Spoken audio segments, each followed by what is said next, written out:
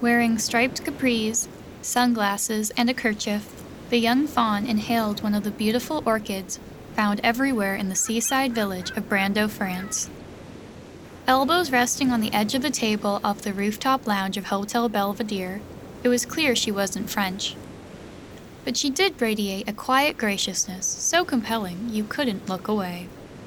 Only 18, she had been on the Côte d'Azur for a week, testing the next generation of Formula One race cars at the French Grand Prix. Along with her team of 6, she had been invited by officials to bring a youthful perspective to the event. So, what the hey? It was an all-expenses-paid trip, right? With the barman Domino, she watched Talk Now, one of the few English shows on French television. Today, the host was interviewing Matthias Crane, a cheeky European millionaire who made a fortune in convenient frozen foods like pizza, mac and cheese, beef bourguignon, succotash, ice cream, whole braising chickens, bagels, and, new for 1977, cryogenics, the science of freezing living things. Before a TV audience, the eccentric entrepreneur explained, "Would you rather see 100 million die, or would you rather freeze 100 million sick people for 200 years until science could cure them?" "Domino," said Possum, looking at her bracelet, "can you turn off the sound, s'il vous plaît?" After re-energizing with a touch of lip gloss, she said, "You know the idea of freezing the sick and then, reviving them, 2 centuries later in a one-way medical time travel trip? It doesn't work for me." The girl had a point, but who was she? And what are we listening to? The girl, of course, is Possum Harding. And if you store your tray table and seat back are in an upright position, the Possum Harding adventures are about to begin. Okay, baby, let me see some ID.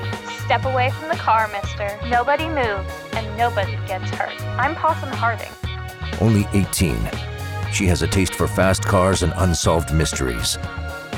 With her team of friends, she travels the Sunshine State, righting wrongs, solving mysteries, and looking for excitement. Welcome to 1977. This is Orlando.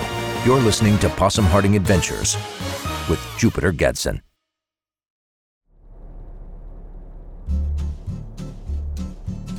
The French Grand Prix ended with a finale featuring dancers, flags, cannon fire, and sentimental over 50-year-old French pop singers in seam-busting leather skirts or pants.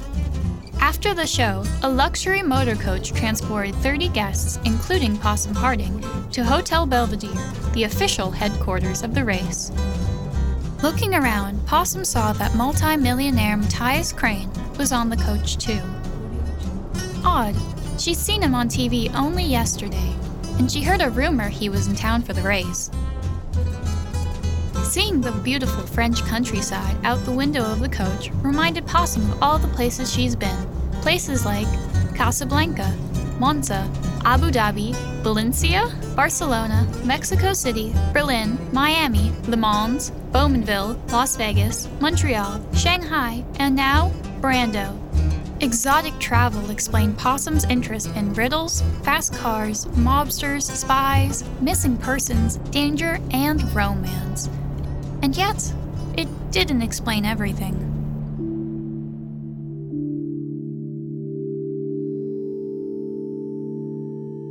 Three days after her birth, Possum's mama, Ivy O'Day, snuck out the back door, leaving Possum and her father to fend for themselves.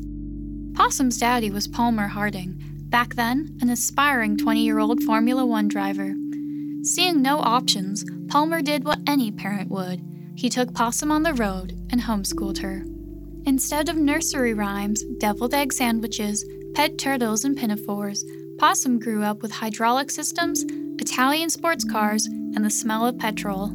When she was 7, Possum asked Daddy Palmer to explain Mama's absence. "She had a higher calling," said Palmer. "After you were born, she left for India." That night, Possum wept for hours. "Mama Ivy left me. I'm no good. Mama Ivy didn't love me." None of which was true, but to fill the void, Possum studied karate, French cooking, classical music, aviation, Taoism, judo, persuasion, and racing cars. Possum believed to be loved meant she had to make the world a better place. But a belief like that comes at a high cost. So, once the coach stopped, she felt a hand on her shoulder and was brought back to the here and now. "Come on, Possum," said her best friend and mechanic Precious Wilson. "We have a party tonight." Stepping off the coach, Possum glimpsed at Matthias Crane one more time. Darn, he was handsome.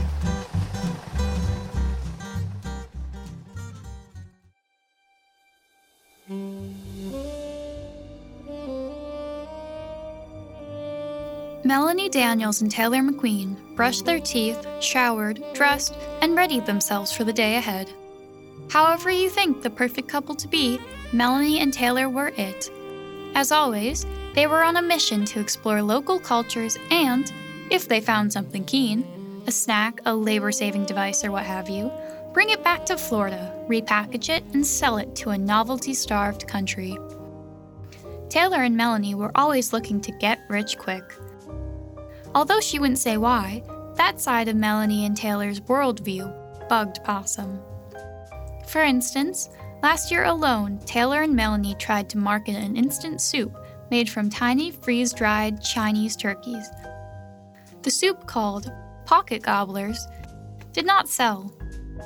Next came a celery juice extractor and breath-freshening dog biscuits enhanced by chlorophyll. For Melanie and Taylor, every oddball idea was on the table. No scheme was too quixotic. Which raises the question, is it possible to amuse yourself to death?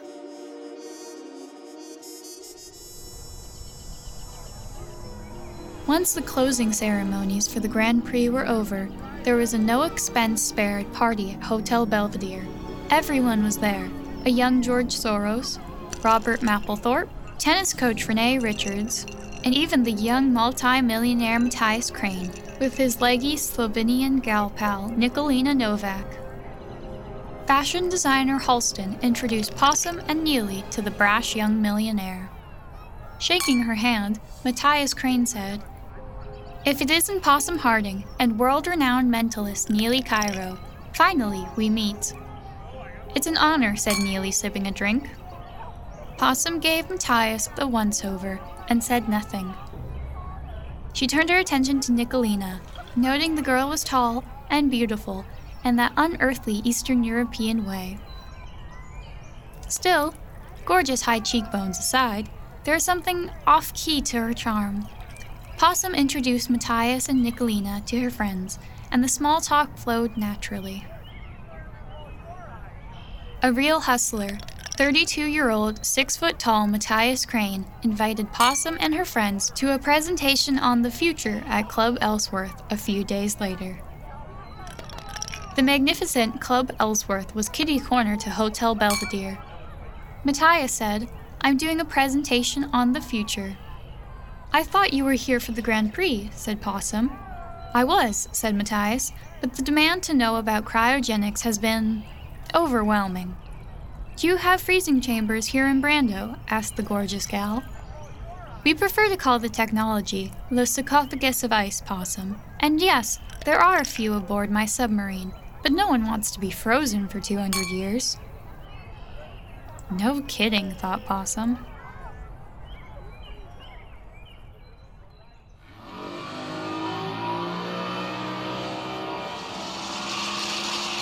Taylor McQueen and Melanie Daniels were at the helm of Seabiscuit, a mahogany pleasure boat from Italy, towing Possum and Buster Lee around Port de Brando on water skis. At the beach with Ding Dong, Precious Wilson and Neely were sunning au naturel. "I've never felt this free," said Precious. "Trust the French to know the health benefits," said Neely. Eating cheese and baguettes while sipping Prosecco, the last person Neely would run into on a topless beach was magician Doug Henning. With his trademark shag hairdo and green jumpsuit, the two of the illusionists had appeared with Neely on a Flip Wilson TV special last year. Seeing Neely, Henson chirped, "I'm going to the Matthias Crane presentation at Club Ellsworth. Are you?" Neely didn't want to go, but knowing Henning would be there, she changed her mind. He was so well connected. And then there were the infamous orchids of Club Ellsworth. Orchids. A child of nature, Neely was fond of orchids. Flower aficionados knew behind Club Ellsworth was a greenhouse, plush with the most exquisite orchids on the planet. Curious to see what the orchid hoopla was about, Precious rethought her plans too. The Possum Harding Adventures will be back after these important messages. I want you to meet my new business partner. He's a management genius, a whiz with figures, and he doesn't cost me much. Here he is. Not him. Sperry Univac's BC7 computer. What I really like about BC is he speaks and understands English, so we don't need a professional programmer. Inventory, please.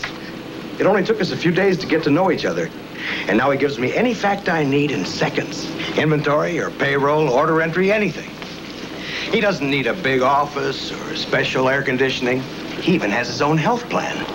If BC doesn't feel good, I just call these guys, Sperry Univac. What a partner. He's teaching me more about my business than I ever knew before. Hey, partner, how do you like your coffee? With or without? Sperry, making machines do more so man can do more. Marty, shh, you'll scare the fish. But we're missing the big football game. Relax, my VHS home video recorder is taping it right now. Terrific. Watch. Terrific. But suppose it's over 3 hours. Relax, Panasonic VHS tapes up to 4 hours of sports, movies, specials on one cassette. Wow. This VHS is for me. We caught the whole game. Best catch of the day. Yeah. VHS, the 4-hour system from Panasonic and other leading companies. Weary from skiing, Possum and Buster Lee rested in the back seat of Seabiscuit. Melanie taxied the luxurious 30-foot boat back to her assigned berth. After docking, the unexpected happened. An enormous burst of power rocked the bay and trillions of gallons of seawater churned everywhere. Fearing the worst, Possum screamed, "Ah!" As the sea parted, enormous plates of gold and turquoise breached the surface, revealing a submersible craft of monstrous proportions. Christened Proteus, the beastly leviathan belonged to none other than Matthias Crane. As gutsy as grass, Buster Lee jackknifed off Seabiscuit's starboard side and paddled towards Proteus. Without warning, the hatch popped open, and 3 automatons in tang suits appeared. The youngest, with sleepy eyes and an expressionless face. In a collared shirt, funky bell-bottoms, and a hat reminiscent of Mount Kilimanjaro, Nikolina Novak appeared, followed closely by Crane. "If it isn't Buster Lee," said Matthias. "Do you own the submarine?" quizzed the wily buck. "Have you never been on one?" said the millionaire. "Holy buckets, no," quipped Buster Lee. Knowing the boy swallowed the bait, Matthias said, "Meet me tomorrow at 7 a.m. We'll have breakfast and go for a dive. We have the equipment. We have everything you need." Back on land, Melanie, Taylor, and Possum stopped near the fishing boat rental outfit. A blue shark hung from a rope. 2 well-fed foreigners posed by the lifeless fillet. A French boy photographed the scene, and for a small fee, would have a photo of the shark ready for pickup tomorrow. Leaning on a lamppost, Taylor took a deep breath and clenched and unclenched his left fist 3 times. He looked at the shark and, turning to Melanie, said, "Why we fight."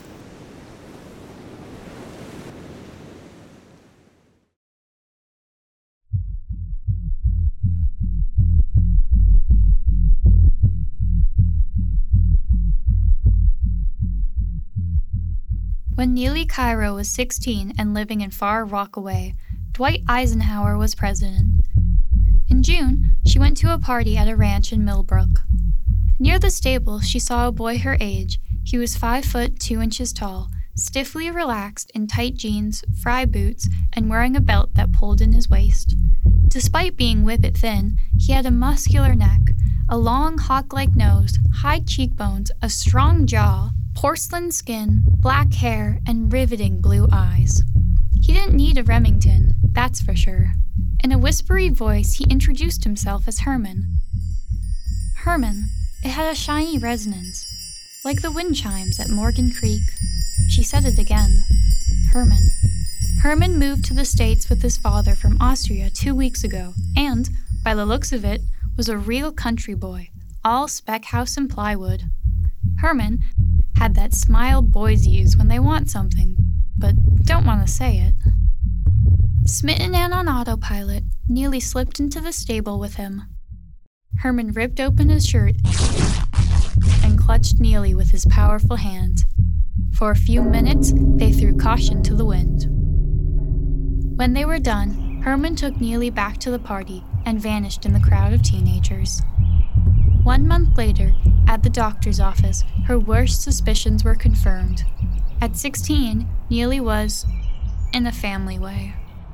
As she sat on the unbearable secret, only Frank O'Hara's poem, Meditations in an Emergency, kept her from going completely insane.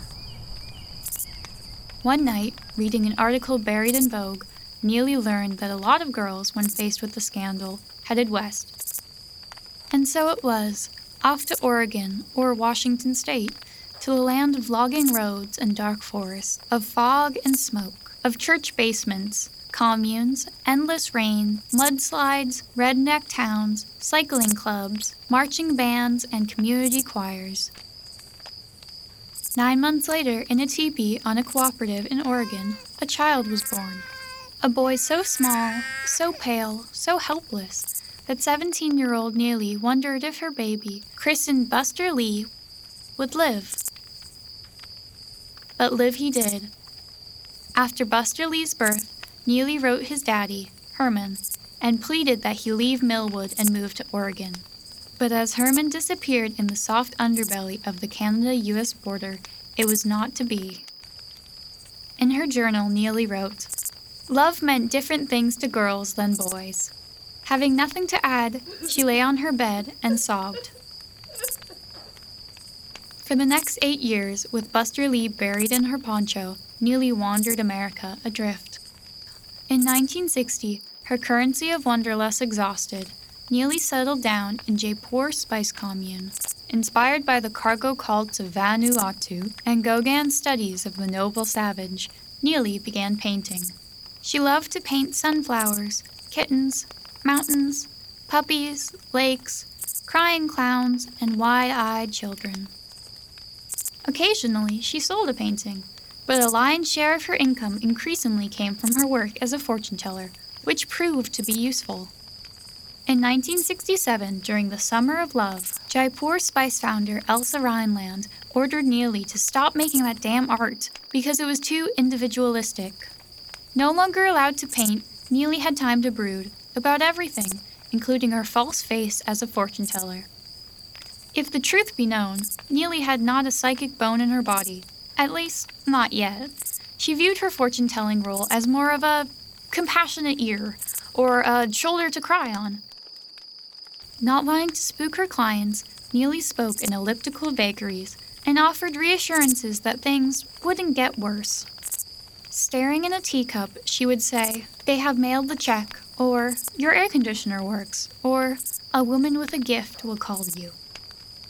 When desperate, she would say, "I see a romantic interest on the horizon," or, if a customer needed sympathy, "People take advantage of your generosity." At night, after tucking Buster Lee in, Neely strolled the bioluminescent beaches of Oregon with a thermos of mind-enhancing tea. On these walks, she would sip the tea and feel the universe calling her. But she couldn't understand the message.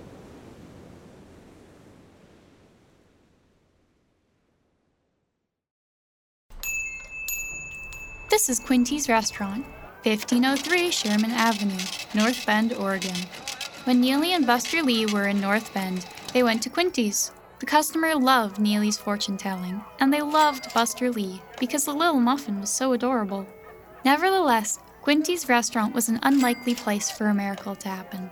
But it was here that Neely's world would be upended and transformed forever. It started the day Neely lost her knapsack. After searching high and low for it everywhere, she staggered into Quinty's crestfallen. The waitress, with a kindness unknown today, heard about Neely's knapsack and gave the weeping girl a cup of coffee and a slice of pie. After Neely gathered herself, the waitress gave her a small deck of cards wrapped in a velvet bag. "Take these," said the waitress. "They used to belong to my sister, Ophelia. She was like you. She had the gift." Opening the bag, a beam of light flickered and faded. In the bag were a pack of cards, each with an illustration rooted in antiquity. The first card displayed a tower, the next card a wheel of fortune, then a wino, a skeleton, a hermit, a fool with a dog, a magician, a knight with a cup, a high priest, a devil, a widow, a skeleton, a chariot, a hanged man, a harlot, the moon, a star, the sun, the high priestess, among many others. Playing with her hair and looking at the cards, Neely said, "What are these?"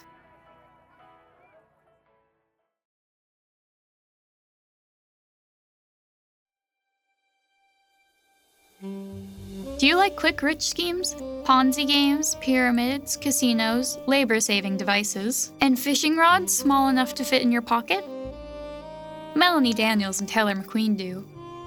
When traveling, they're always searching for that certain something, that nifty doohickey or deep-fried treat, an unusual bonbon or toy that could be the next pet rock, Weebles, Nerf ball, or pocket pudding. After 2 days at the Grand Prix, Taylor and Melanie noticed how delicious the local salad dressings were. Alas, no one would share their recipes with the outgoing couple. Determined to decode the secrets of French salad dressing, Melanie and Taylor began experimenting. Sitting on the balcony of the hotel overlooking the Mediterranean, Melanie and Taylor mixed various ingredients: sugar, red wine vinegar, olive oil, vegetable oil, onion powder, garlic powder, mayonnaise, MSG, paprika, high fructose corn syrup, salt, pepper, and oregano. A local grocer sold them a jar of sweet red sauce he swore was ketchup. In a bowl, Taylor whisked together the ingredients while Melanie kept track. To simulate salad, each batch of dressing was tested on a slice of tomato and a piece of lettuce. After 4 days at lot 183, the shadow of an angel's wing passed, and a flicker of hope came over their eyes. Batch 183 was exquisite. Not too sweet, not too spicy. Just right. It was the mother lode of salad dressings. The winning potion was sealed in a jam jar and stored in the room fridge. Nibbling on Taylor's ear, Melanie purred. "Do you think Matthias Crane may be interested in our salad dressing initiative?" "We won't know unless we try," quipped Taylor, the amateur entrepreneur. Throwing on a sport coat, he left the room and ran to the docks. At the submarine, Taylor left a message for Matthias with one of his seedy henchmen. The Possum Harding Adventures will be back after these important messages. You ever notice the way nobody ever says anything in elevators? Face the front of the car, please. You know why he says that? Habit. We're all creatures of habit. Food, for instance. What are we all going home to tonight? Spaghetti and meatballs, right? Potatoes, lots of starch. Face the front How of the about a little variety once a week? Some light oriental dish, like chow mein. It's delicious, filling, but not too heavy. Face the front. Face the issue. Would it hurt any one of us to try a little chow mein tonight? Break the American food habit? Probably some tasty canned chow mein you could pick up at your grocer's. Of course, it's up to you. Don't let me influence you. I got no axe to grind. Takes all kinds, huh? From making your reservation to smiles at your destination, we're making each flight as right as it can be. We're big on that. Ozark is the going airline. We're big on that. It's the going, growing airline. We're big on that. Ozark is the going airline. We're big on that. This is High Karate's top secret lime orchard, where High Karate's cracked botanists have developed the only lime big enough and powerful enough to go into High Karate Oriental Lime after shave. High Karate Oriental Lime, with indispensable instructions on self-defense in every package.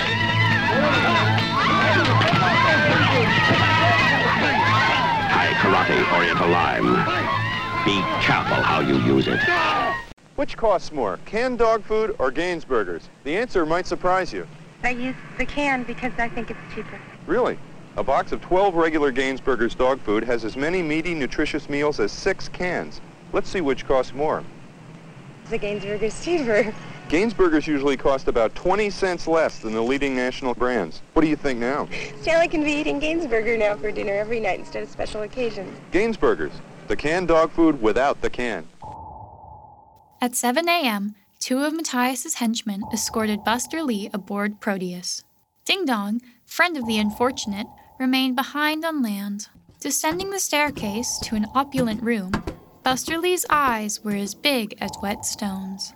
Raised on a commune with nothing to read except Be Here Now, Buster Lee marveled at the collection of leather-bound books. He saw A Tale of Two Cities, Sense and Sensibility, Self-Reliance, Civil Disobedience, and 1984.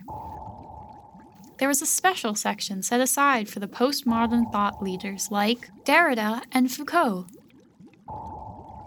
Buster Lee, wearing a Miami's Dolphins crop top, jacaranda blue cutoffs, and flip-flops, stopped at the dining table and gaped at the place setting.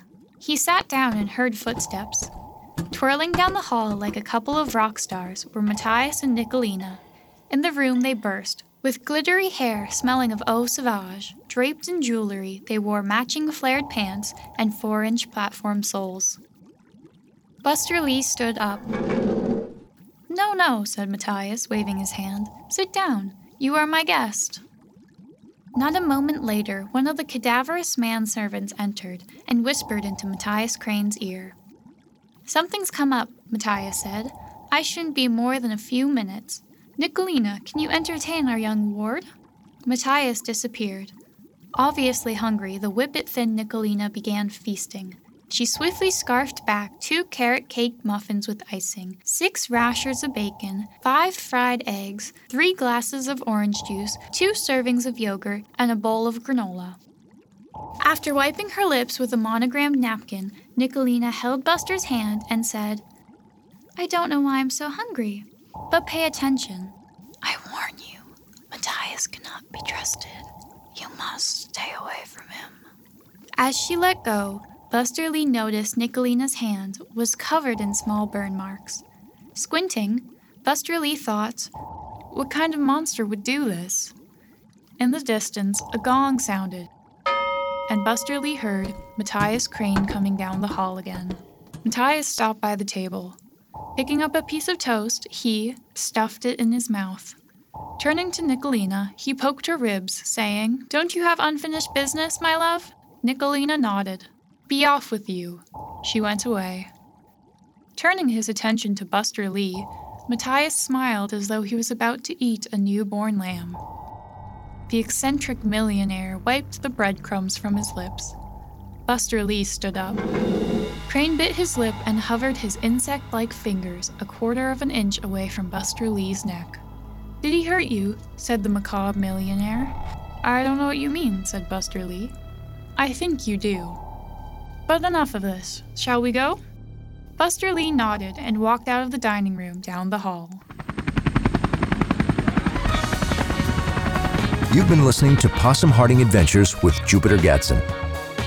If you like the pod, subscribe on Apple Podcasts, Stitcher, Spotify, Google, or wherever you listen. Be sure to write a review and post on Apple Podcasts. Possum Harding Adventures musical theme written by Oliver Wickham. Incidental music by FMA.org, with special thanks to Kevin MacLeod, Blue Dot Sessions, Chris Zabriskie, Lee Rosevere, and Jonathan Goldsmith. Pod Planet thanks Steve and Dana Gadsden, Adam Ive, Selena Fiorini, Dave Smith, Drew Froman, Monique Kelly, and Tattoo Sound and Music. Possum Harding Adventures is written and produced by podplanet.org Multiverse.